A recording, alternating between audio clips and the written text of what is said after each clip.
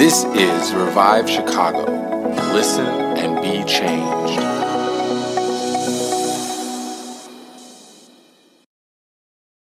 All right, we'll take off with this. And as I spoke last night, I've kind of been in the teaching mood to when I got here because there's so many things I want to help you with. And normally, if you've heard me, I know a lot of you have heard me preach on the screen and like that. And traditionally, and when I preach a lot of places, and Aaron knows this, that's why he was a little surprised of several scriptures, because usually I'm a one scripture person, right? I take it and tear it apart and spend a whole hour, 45 minutes to an hour on one scripture, which surprises people how much I can get out of that. But when I'm with you here and not here so many times, I'm going to take several scriptures again, because I got a lot of little things I want to help you with. One of the things that's, just to reiterate my life a little bit, I get surprised of how many people are trying to serve the Lord, but they still carry around such oppression, so much weight of their past or their personality or whatever. And I get surprised at that a little bit. But then again, I know I went through times when I was trying to get breakthroughs. I was a Christian. I was even in the ministry, and I'm trying to get breakthroughs, and it was difficult because I didn't know how. I wanted and didn't know how. And I wanted to grow a better ministry. I wanted to reach more people. And I didn't know how that either, like why. And so, you know the story, I ended up just due different circumstances. I was sharing at lunch yesterday that I ended up pastoring in a town of 532 people because our house, our duplex we lived in, was hit by a tornado. I survived. I was in the house of a EF4. It wasn't a 5, but it was a 4. That's a pretty good one. And it flattened everything around us except I was in a brick house, and it lasted, but it got condemned. You couldn't live in it, but it didn't go down on me. Smashed everything in sight, but so we had to move, and we couldn't find a place to live. So we ended up in this small town because they were building new houses out there, and it was a nice little house. And so that's how we ended up there. And I didn't know there was a church there, and through certain circumstances, you've heard the story, we got offered a church here in the Chicago area in Orland Park as what do you call it, like not the senior, but right under associate. And they said, then you'll inherit this church someday, which I don't think we would have, but that's what they said. And because the guy's still there today, I think. But anyway, through that, the Lord let us see this historical site that was in the other end of town, and I didn't even know it was there. And anyway, through circumstances, you've heard the story, we ended up in this church that had no people, no money, and about to fall down. And we opened that we had no money, it had no money, it had no people. And as the time went on, though, it was kind of considered a success in a town that size. If you have in a town of 532 people and you've got a church of 150 people, it had a Methodist church and a Baptist church in town, and they had like 30 people in their church, 40 people, and we had 150 people. And sometimes we grew maybe 180 sometimes. And so considered a success. But I didn't feel like a success because I needed to go someplace with God that I couldn't get to, and I had things I wanted to get breakthrough. And being in that small town, though other small towns thought that's a success because they were in small towns, really nobody cared about me at all. I had no friends because nobody cared, because, you're in this dinky little town, nobody cares. So I had no friends. Nobody paid attention to my preaching except this little group, my own church. They thought I was great, but nobody else did. Nobody else did. And so I kind of was stuck. Like, here I'm stuck. These people think I'm great, but the whole world doesn't care, And I'd like to do better than that. I'd like to reach out better than that. And I'm trying to figure out why. Because all these people thought it's really too bad that more people aren't hearing your sermons, And I'm trying to figure out what's the problem here? And I began to realize that the reason people didn't want to hear more of my sermons was because of me. It was me. The problem was me. And I realized, you know what? I'm the one that needs to change. I'm the one that's in the way. It's not that there's something wrong with them and they just don't recognize me. If I could get some kind of a breakthrough with God. And so I began to pray over a kind of a long journey. I don't want to be me anymore. Because I began to realize, you know what this is about? This is about not people, and this is the problem with churches today. This is not about finding a church that accepts you. Listen how quiet it is. It's hundreds and hundreds of churches around here that people are finding, they just want to find a place that accepts them the way they are. That's not Christianity. Christianity is finding a church where you can be transformed, where you can be changed, transformed, new creation, transformed. And if you don't want to be transformed, then you're going to find a church that says, well, I'm going to go to that church because they accept me for just who I am. Isn't that the world we live in? I'm looking for a partner. I'm looking for a mate. I'm looking for a friend that accepts me for who I am. I don't want to get better. I don't want to change. I don't want anybody to tell me anything that I could do better. I just want somebody to love me and accept me for who I am. And that doesn't work either because we always get disappointed, because we're always have that expectation. I met you, I'm with you because I want you to accept me and kind of feel, we always get disappointed.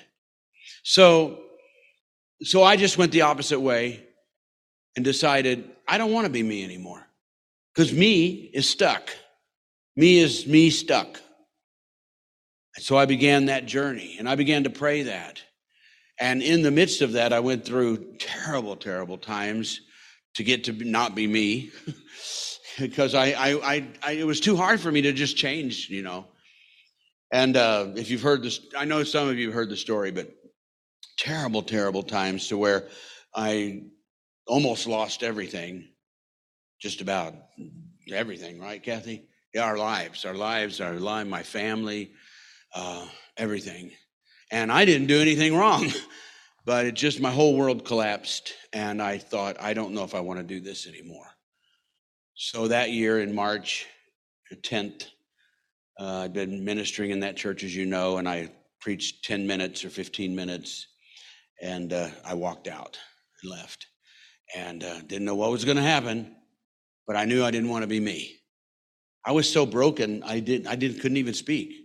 I preached about 10 minutes or so, and that's all I could get out. And I couldn't speak. I lost my voice, I lost my personality, and I went, and I couldn't talk to anybody. I didn't talk to anybody. The only person I talked to was Kathy. I called her about twice, 2-3 times. I couldn't talk. I had no life. I had no personality. I lost, but okay, it was terrible. It was awful. It was, I walked through the valley of the shadow of death, and, it says, and I feared no evil.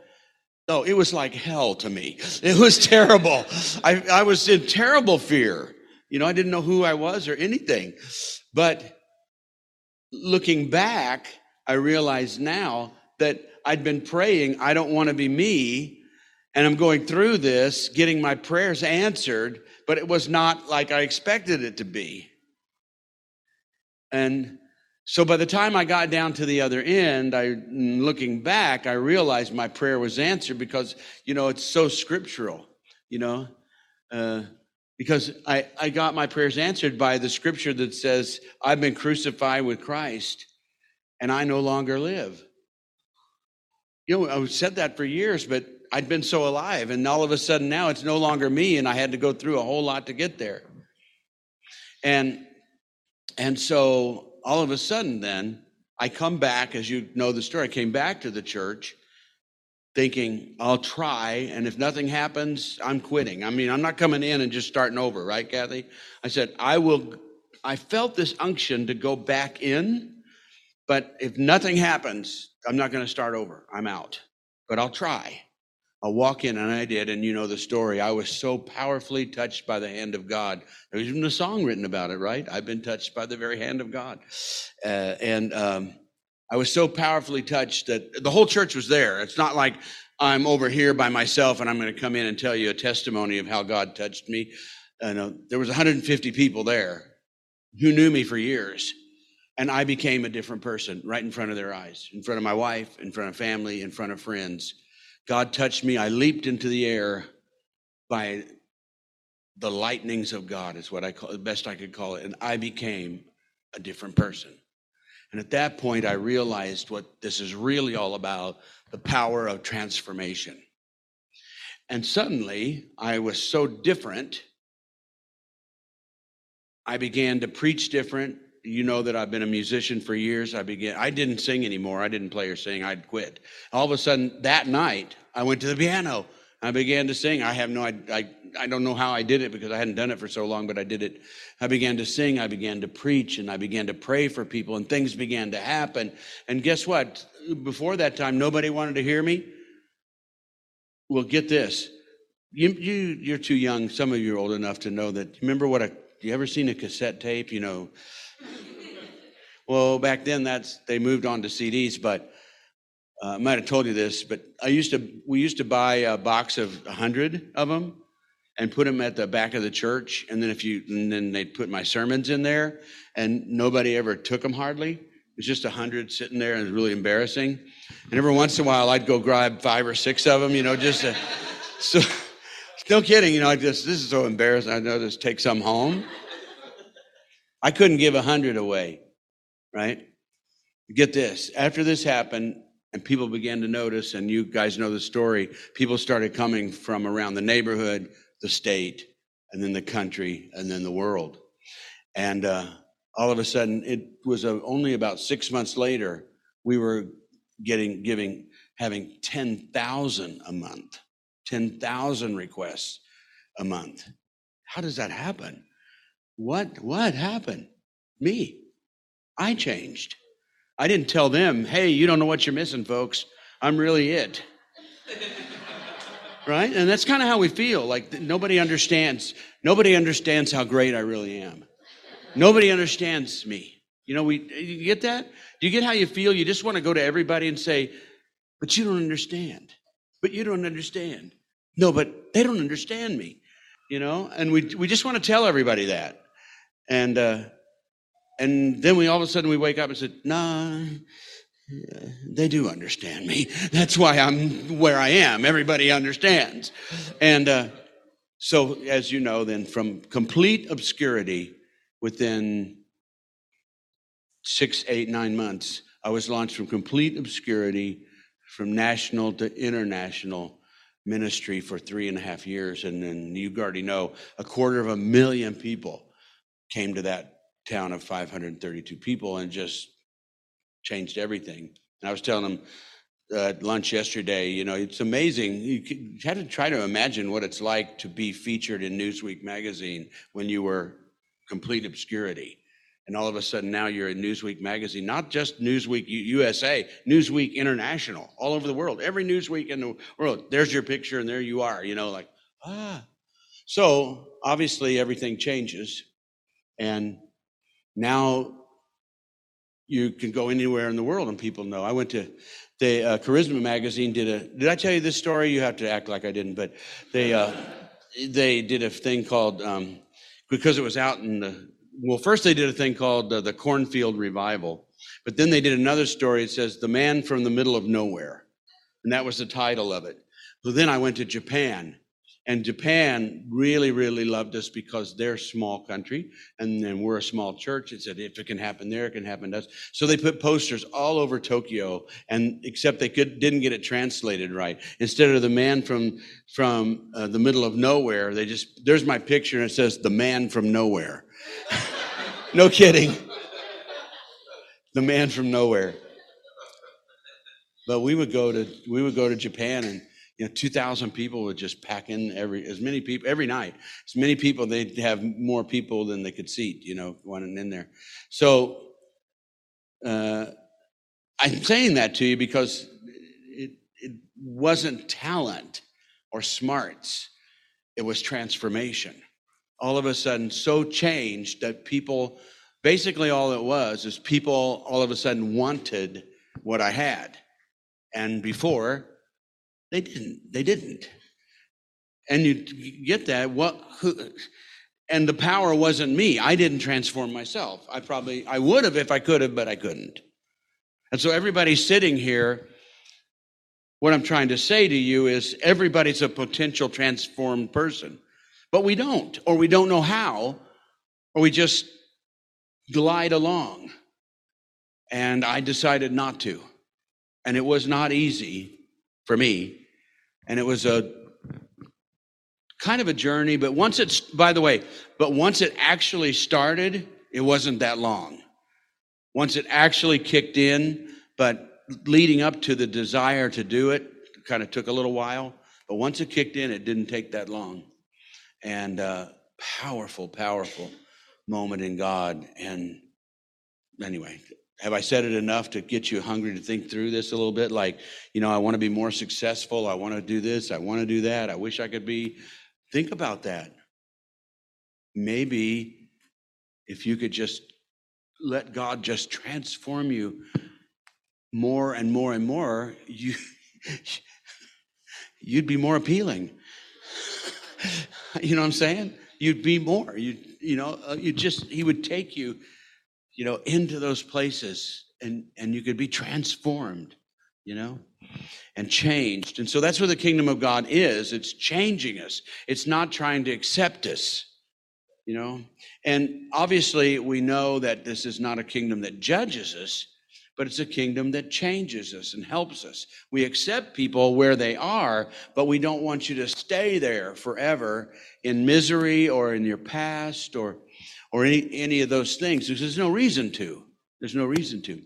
And I'm just sharing here. I don't know where I'm going to go, but I also get really frustrated a little bit with people when they're so oppressed, and they go to church. They're so oppressed, and sometimes I ask them, I say, I'd like to pray for you, and what's the problem here? How can I pray for you? And they tell me why. Oh well, this, I'm going like, what? Well. My mommy left me on the potty and didn't come back and get me, and I just can't get over it. What? Just little things like, what? My kindergarten teacher mine did too, Mine didn't let me pet the raccoon. Remember that? I'm the only one in the class didn't get to pet the raccoon. It's something we had. It was my turn. It was next, and something happened, and then then we came back and sat down, and it was my turn, and she forgot and went to skip me and gave it to the next kid. It was my turn to pet the raccoon. And she forgot and went to the next kid. I'm still not over it, but I forgive her and stuff like that. And I don't understand that. I don't understand the weight that we give to such trivial things when the rest of the world is going through such heavy things. And my life was probably none of you have gone, I don't want to assume totally, but probably none of you have gone through what I've gone through. Probably none of you. Just amazing. My granddaughter is just amazed. She says, I don't know how God kept you alive. He said, this is the truth. She says, you have a special grace on your life or you wouldn't be alive. In the first grade, is it okay if I tell some stories? Kathy, are you okay with it? Not. Well, there is a reason I'm telling. I'm not just telling stories to tell stories, but not too long. Okay, I'll go quick. The first time I got beat up, I was in first grade, totally beat to a pulp, first grade. By second grade, I was chased by a knife. Someone wanted to kill me, and my sister, Diana, which some of you know, she was older, and she was able to come and rescue me from that by the second grade. So I've been... you already know, I think I told the story last time. I've been shot at, gun pulled on me, knife pulled on me. I got bashed into the head with a baseball bat so that the back of my head here doesn't look like this side. This side is out because I got bashed so hard in the back of my head. Did you know when that happens, everything smells different? It does, bang, and all of a sudden I got bashed in the head. I was with a friend. He got shot. I didn't. He got shot, and 45 minutes later, we figure out he got shot. We didn't even know he got shot. And then something feels different. You've been shot. And by 17 years old, I didn't have any. I used to beg for food. By the time I'm 17, I had nothing. I begged for food. I had to beg at lunch, at school. I had nothing. I completely down to nothing. And so you live that kind of life, and that's all I'll say. That's enough, right? Just a lot of rough stuff, rough stuff into it. I played in a place called the Jockey Club. Rough, just like in the movies. And they called it the Jockey Club because it was across where they had horses. And I played there every night for how many years? Oh, in the band. Yeah, I was in this band. Rough. I saw people, they beat them up and they pull and they fight. And just like in the movies, all the equipment gets knocked over. So, but that's how I made money at the time. So then when I hear people's stories like this, well, I got my feelings hurt. And I think, come on, where's Jesus in all this, Where's Jesus in all this? Let's get transformed. Let's get changed. Let's go after something. Let's want to be different, So, all right. So let's start with this. Hebrews 11 started my life differently. It says, without faith, it is impossible. Now, if God says something is impossible, he must be serious, because this is a God of possible. Without faith, though, it is impossible. Hebrews 11:6. It's impossible to please God. How many want to please God? Okay, I see that hand, which I didn't see any, but okay. It's impossible. Think of that when God tells you something is impossible, how serious it is. Without faith, it is impossible to please God. So if you're not walking in faith, you're not pleasing God, but he gives us some clues. He says, because you have to please God, you have to believe that he is or that he exists. So I'm assuming most of you here came because you do believe God exists. But here's where the faltering comes. And this is where I come in, I hope you do too, and that he is a rewarder of those that earnestly, diligently seek him. On a regular basis, energy seeking, go after him. And so that's been a theme of our lives forever. Seek first the kingdom of God. We seek, we go after earnestly. And so we live in the great rewards. We've been rewarded with, when I had nothing, as I said, I had 0, 0, 0. Even when I met Kathy, I had 0. When we started the church, we had 0. But he is a rewarder because we set our sights. We're going to seek the Lord diligently, regularly, on all the time, and live by faith. And so what we had to do to live by faith, you may know this about your own walk, you may know this about faith, but we had to believe that he is a rewarder. And if we're going to believe that by faith, we couldn't look at our circumstances. We couldn't look at what we didn't have. It would have been real easy, and other people did too, to look and say, what are you doing? You're crazy. You have nothing. And you're going to start this church in this little dinky town. And it's not the first time. It's not the only time we did this. We've done several times this type of thing. But our circumstances said no. Our circumstances said it won't work. And we've been there so many different times. But faith believes if I continue to seek him, I will get rewarded. So I do not have to look at the situation or the circumstances. They are not going to rule my decision making. So by faith, in one of the rules of my life is I do not let fear make decisions. Think about it. You can nod your head and say, yeah, I agree. But wait a minute. How many times have you let fear and anxiety make a decision for you? I don't allow fear or anxiety to make a decision. They're poor decision making. All right? I let faith do it, so I don't look at the situation. I don't look at circumstances. Most of the time, I don't look at finances, but you could be a fool there too and be stupid to not. But most of the time, with the church and with our lives, I first make the decision by faith. Is it the will of God? And if it's the will of God, then we will figure out how to do it. Then we look at the finances, and if it's not what we like it to be, we will figure out how to make it be. If it's the will of God, we'll do it. It's the will of God, we'll do it. So I don't start with the money. I start with the will of God by faith, and I don't let the circumstances decide what I do. Does that all make sense to you? I don't let fear decide. I don't let the circumstances decide. The situation doesn't decide. money doesn't decide, all right? Because I walk by faith. So I believe that the first thing I do then is seek the Lord. I know that he exists, obviously, but I also a strong believer that he will reward me by earnestly, diligently, consistently seeking him. All right? So any of you can start that today. You can start that tomorrow, right? If you're behind a little bit on that, it doesn't cost you anything to seek the Lord. Isn't that wonderful? You don't have to, it doesn't cost you any money, it just costs you some energy, diligently, seek the Lord. All right, and when you do that then, when you're going to seek the Lord, and he's a rewarder of those that seek him, diligently seek him, and you're not going to look at your circumstances, then you're going to start looking ahead. Remember, if you heard last week's sermon, in case you did or didn't, but now we're not going to start looking at what is. We have to look forward to what is not.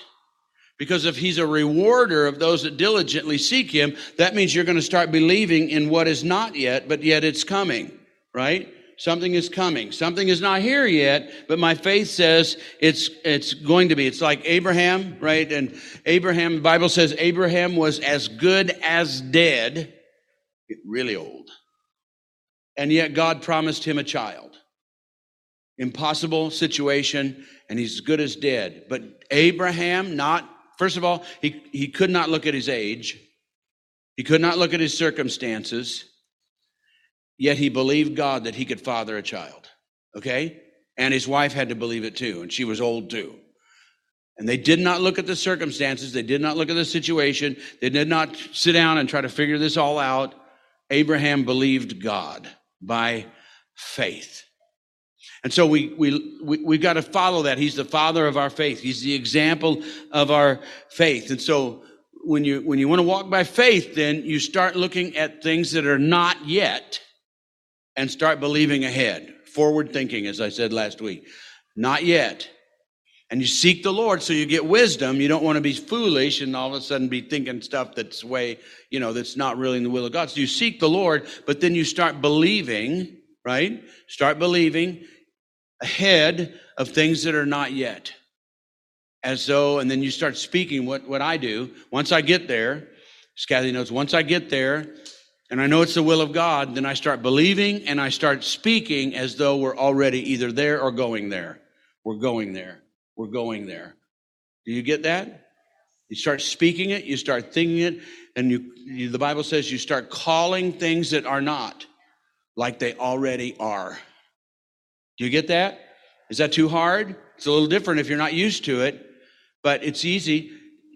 It's easy for us to start talking all the time about all the failures or everything you're afraid of, right? It's easy. You ever heard somebody just sit and talk about their fears? I'm just afraid. Well, I'm afraid it won't work.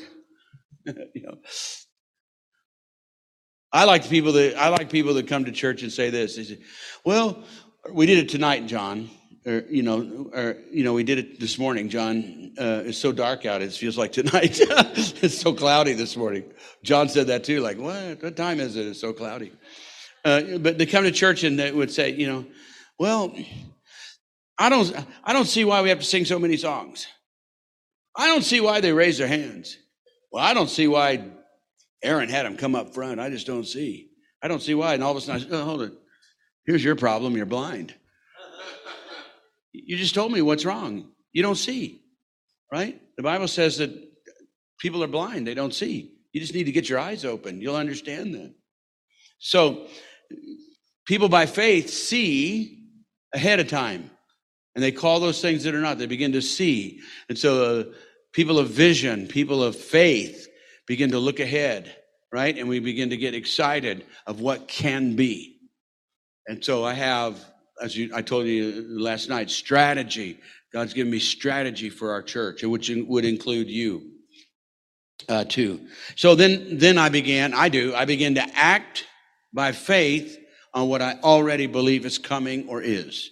Begin to act. I begin to feel it. I begin to know it. I begin to see it. Understand that?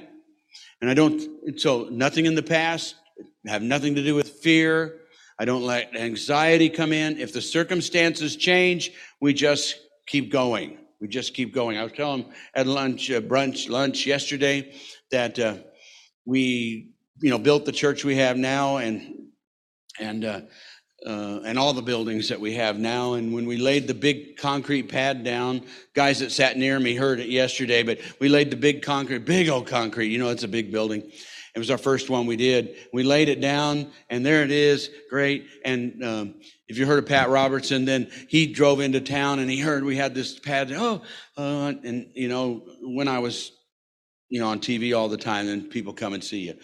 They don't come and see me anymore. I'm not on TV.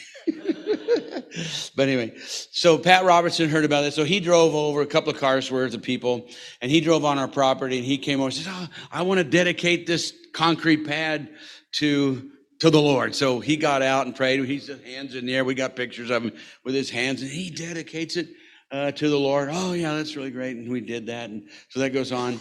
And then on September 20th of that year, then I go to the hospital. My granddaughter's born, right? And there she is. Oh, she's so cute. Oh, this is a great day. Our first granddaughter and all that. We're all so happy and everything. Then the phone rings, and yes, the city just canceled us.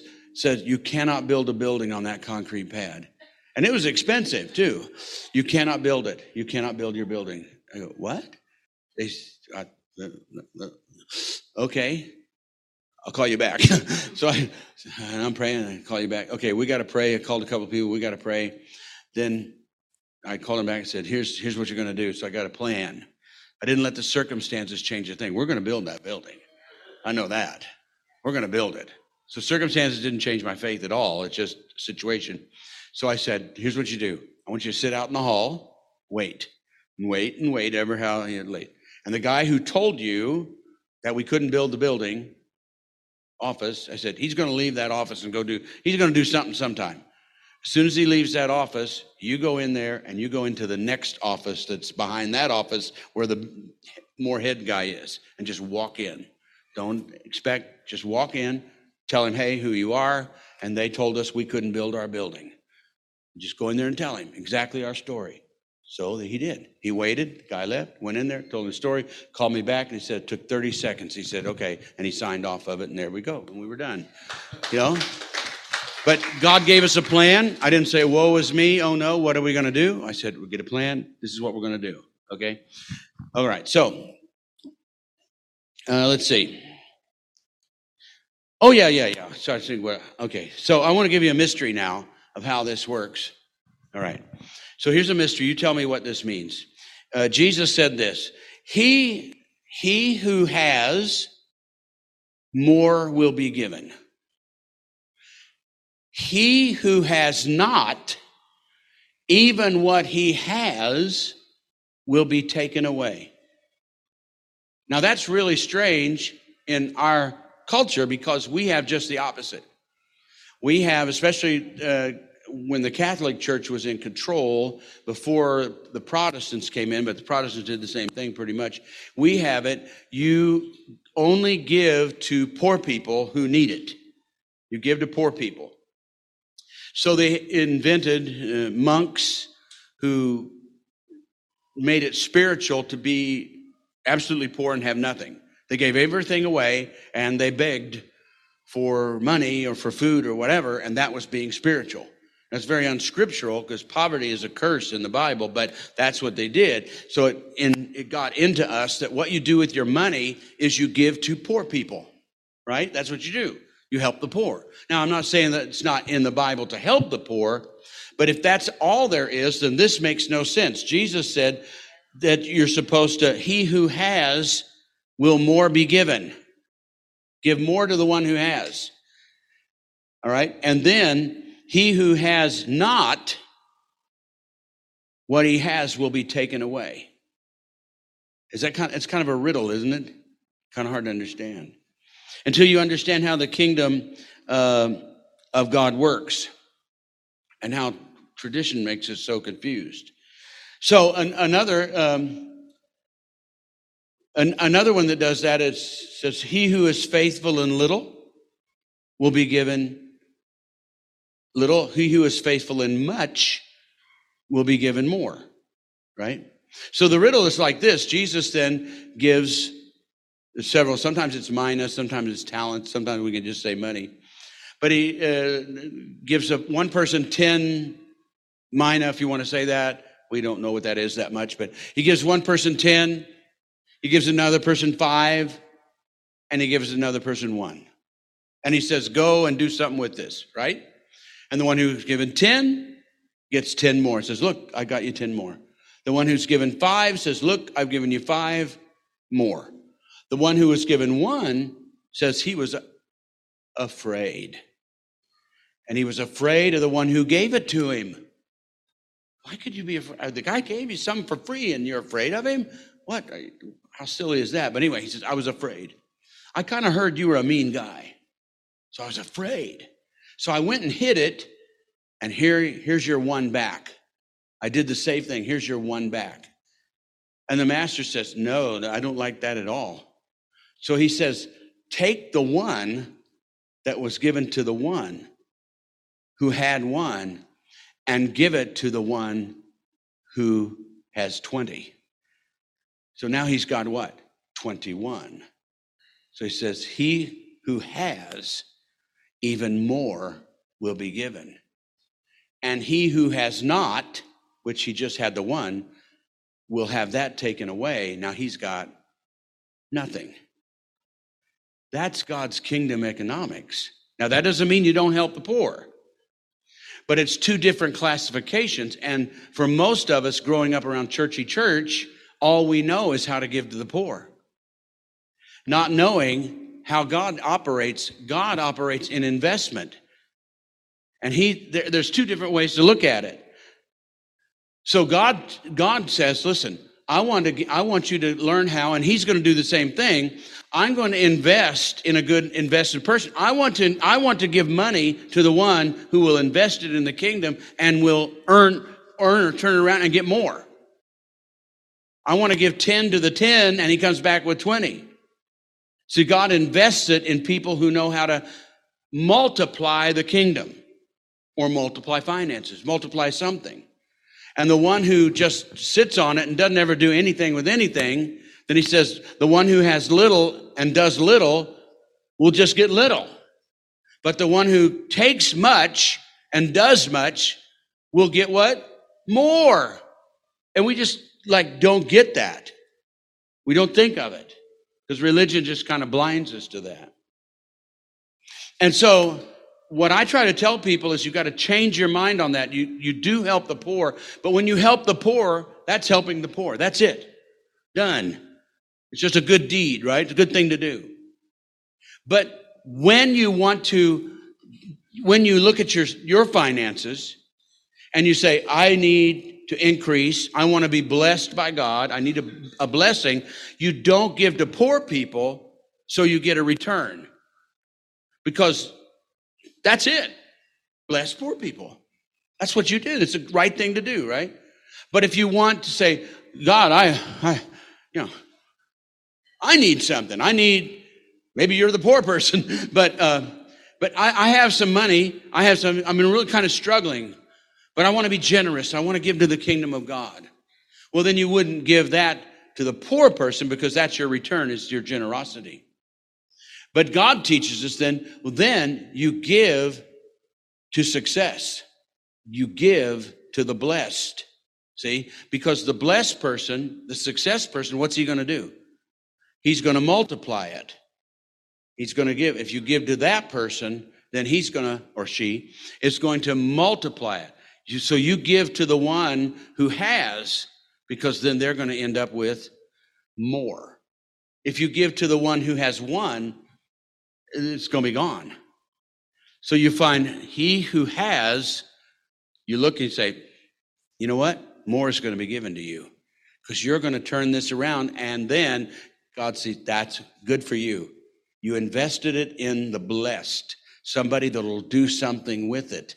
And that's completely foreign to most people in the kingdom of God. They know how to give to the poor, but then they look at it and so somebody will say, why? Why did you give that to that person? They didn't need it. And you go, that's right, but I did. I needed it. So I gave it to somebody that can do something with it, that has the way, that's shown success, that knows how to make it multiply, that knows how to do something with it. And it's totally foreign to most people. They don't know how to give the 10 the 5. They might know how to give the 1 maybe, but mostly just the poor. And so what we did, this is what we did, because I've told you 100 times now as you've seen me how we didn't have anything. And we were poverty and didn't know it. We were so happy in God, we didn't even know when we were in poverty, but in early days of our marriage. But so here's what we did. We found somebody that had a long-standing record of success in ministry and financial success in ministry.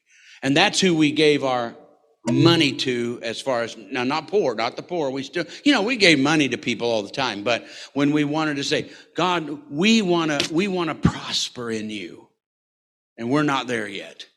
So we found a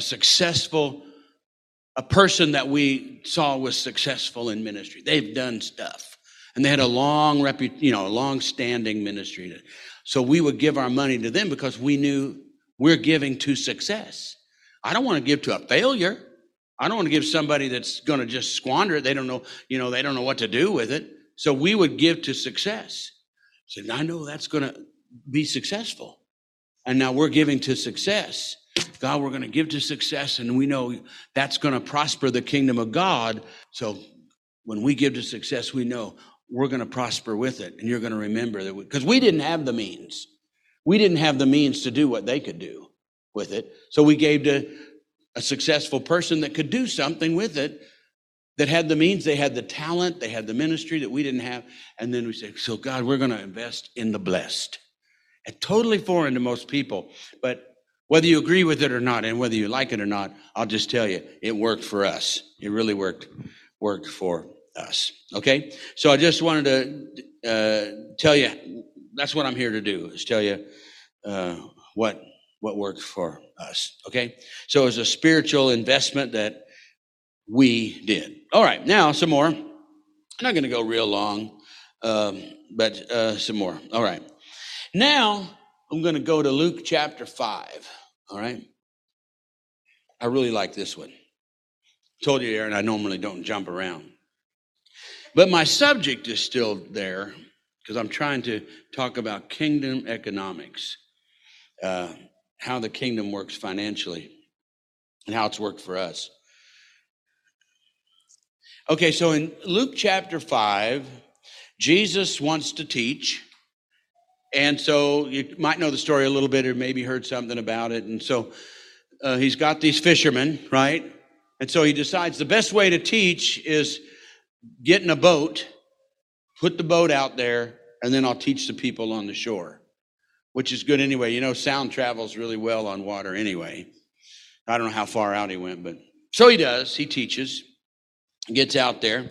And then after he's done, then he tells Simon, it says, or Simon Peter, he says, Simon Peter, throw your nets out there for a big catch. And Simon says, Master, we have fished all night long and haven't caught a thing. Nothing. And by now we've cleaned our nets, and apparently that was a big job. I guess you had to do that each time to keep your nets clean. We've already cleaned our nets. We put everything away. Everything's done. We didn't catch a thing. And then he kind of shrugs, I guess. I'm kind of adding my thoughts to it. Kind of shrugs and says, but because you say so. Some people have preached it because of your word, and like it was God's word, but I don't think it was God's word. I think it's just because you're the master.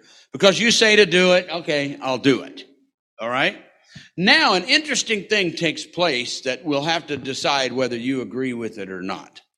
So I looked at it just last night, and maybe this morning, I can't remember which.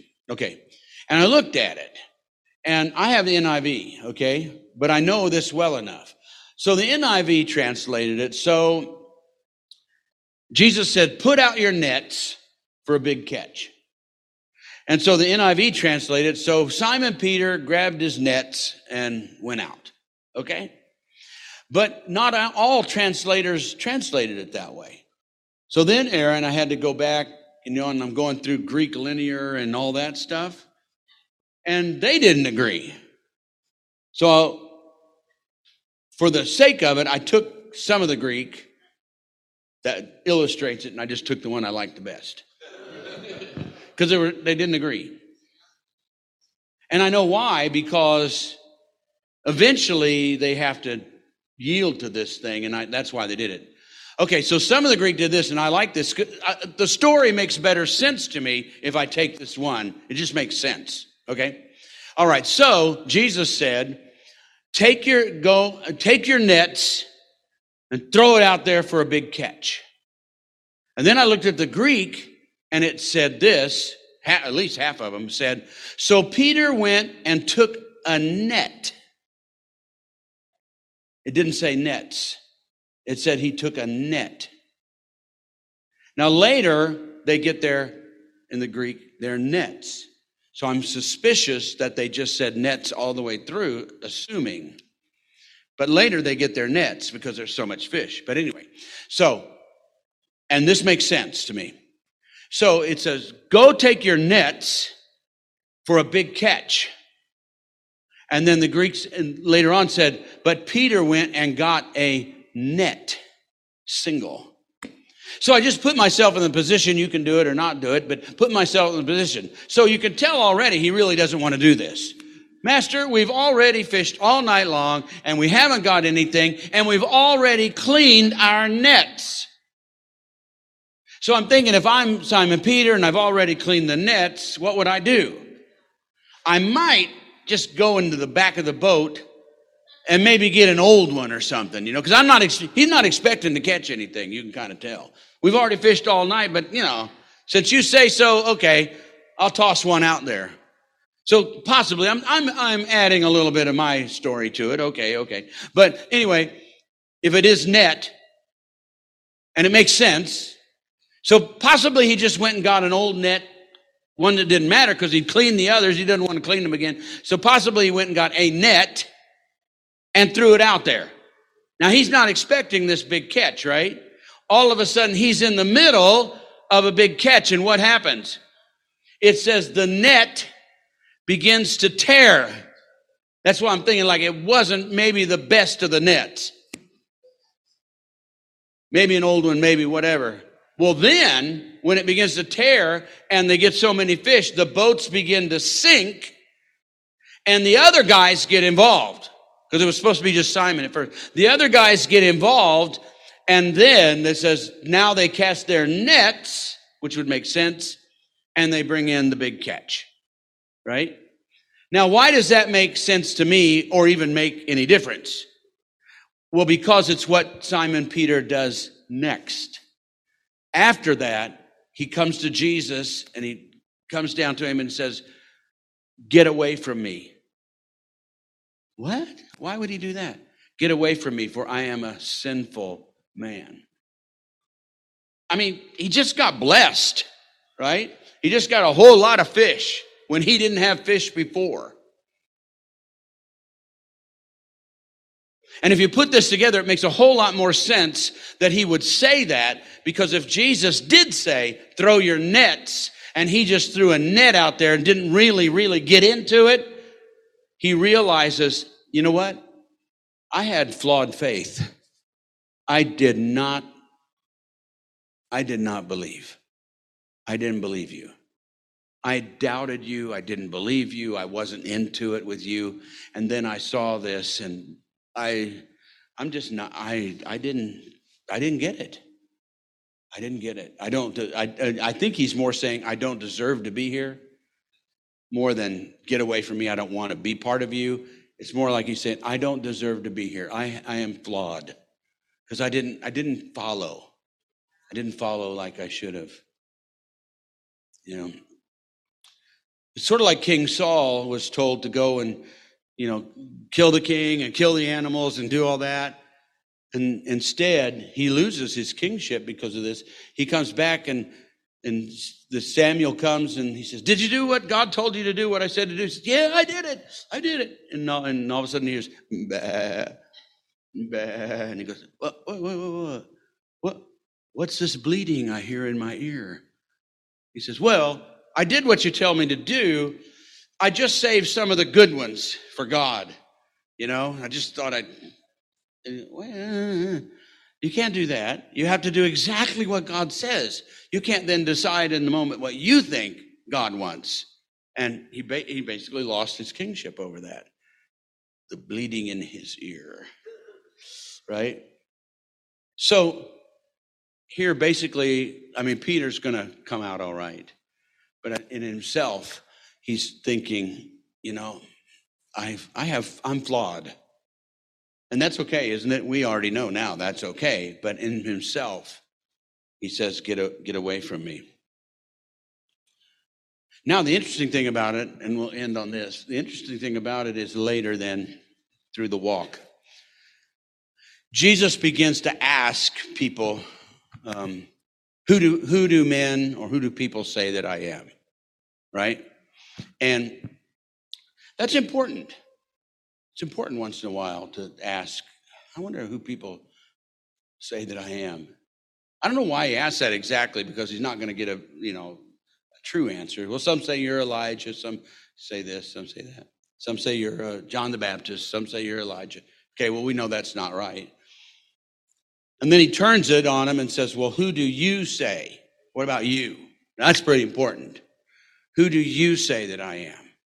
And that's where Peter's still around. And he says, you are the Christ, or better, you are the Messiah. You are the Messiah of the world. Bing. And Jesus says this, Peter, flesh.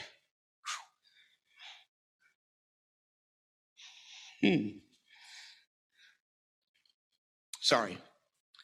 That's where I've been kind of living recently. Flesh and blood did not reveal this to you. Imagine that. But my Father in heaven has shown this to you. This is the guy who just said, get away from me. Get away from me. I'm a sinful man. But he could get, eventually, a revelation from the Father in heaven. What is this kingdom that can take such flawed people, that can make such stupid mistakes and look at themselves and say, I'm flawed. I'm not that great. I make mistakes. Who am I? And all of a sudden, just out of nowhere, can get a revelation on whatever subject, but he got and it's simple for us because we think, well, of course, we know he's Jesus. We know he's the Christ. We know he's the Messiah because we're looking backwards, right? Our faith is, again, like we said, looking backwards. So it's easy for us now. But what about looking forward by faith? Sitting here, flawed people, looking at ourselves and say, well, I'm talking about I want to be a different person, or I'm flawed, or I'm not that great, or whatever we say about ourselves, or what others say about us. Okay, but it lets us know that looking forward by faith, we can still get a revelation. Flawed people can still hear Jesus say, you are getting something that flesh and blood didn't do, but my Father in heaven. So it's so important to have that forward look, to walk by faith, right? To believe in that which cannot be seen, and yet we call those things that are not, although they already are. Looking, because I preached it last week. It says that we see what cannot be seen. How do you do that? But it says by faith we see, and Peter saw something. He knew something that only the Father gave him. And now it's easy for us, like I said, easy for us. We know it. But when you're Peter and you're standing, and some people say, he's John the Baptist, he's Elijah, he's of the devil, some people said. And yet he knew something that came from the Father. That's a powerful moment that's easy for us to miss because we already know it backwards. But what's in front of us forward? What's in front of us forward in this world right now? A move of God. We talk about revival. I do a lot. Revival, a move of God. What's in front of us? What are we being prepared for? What should we be being prepared for? What is ahead of us that maybe we miss if we don't get our revelation? You know what I'm saying? There's revelations out there. There's something in front of us, just like there was something in front of them. And it's often missed because, you know, these guys were making history, right? Do you think they knew it? Think they're walking the shores of Galilee and say, we're going to write the Bible. Listen, we got to get this right. Yeah. And Thomas goes, oh, I doubt it. Okay. Right? But what if, we're living in a very unusual time. We could be the history makers. This could be it could be the generation that's leading to the return of Jesus. And I know everybody has done that before and done it, but when a lot of people said this could be the end, this could be the return of Jesus, they didn't quite have all the circumstances in place that we have. For one thing, there was no Israel until, what is it, 60 years? 1948 anyway. So that's not very long ago. So all the predictions of the end couldn't be till there was an Israel, because there was a promise there'll be an Israel, and now we have an Israel, so that certainly puts it in our time frame that wasn't there before. And then the ability is there to destroy the earth, right? The nuclear ability, there's the ability, but it's not going to happen. The world is not going to end by man. Right? And I love it when Jesus says all these bad things could happen, but the end is not yet. You know, the gospel of the kingdom has to be preached to all the nations, and then the end will come. Interesting, isn't it? The end comes by preaching. Preachers, preaching. That's what Jesus said anyway. But interesting, isn't it? Imagine that we're the history makers now, and we don't know it. You know, we don't feel it. We don't know it. And as I've said to some people recently, you know, we don't get to pick the time. Time picks us. And this is the time, our time. We're the history makers. And the reason I'm telling you that is it's a great time to really seek the Lord. And you think, well, I'm so busy, I have so much to do. Yeah, but you can afford to do it because he is what? A rewarder of those that do that. And you can afford it because all of us can use a few more rewards. A rewarder. And rewards can come in many, many ways. Many, many ways. I'm basically finished, but I just tell you, my rewards have come in every way. Every single way. You could get a reward. I feel like I've been rewarded every single way. I want it so much for you. Some of you have kids, some of you don't have kids, some of you are not married yet, some of you are married yet. And there's so many rewards in life. So many. Thank you for listening today. Now it's time to put your faith into action by applying this word to your life. If you'd like help taking your next steps with Jesus, contact us at revivechicago.church.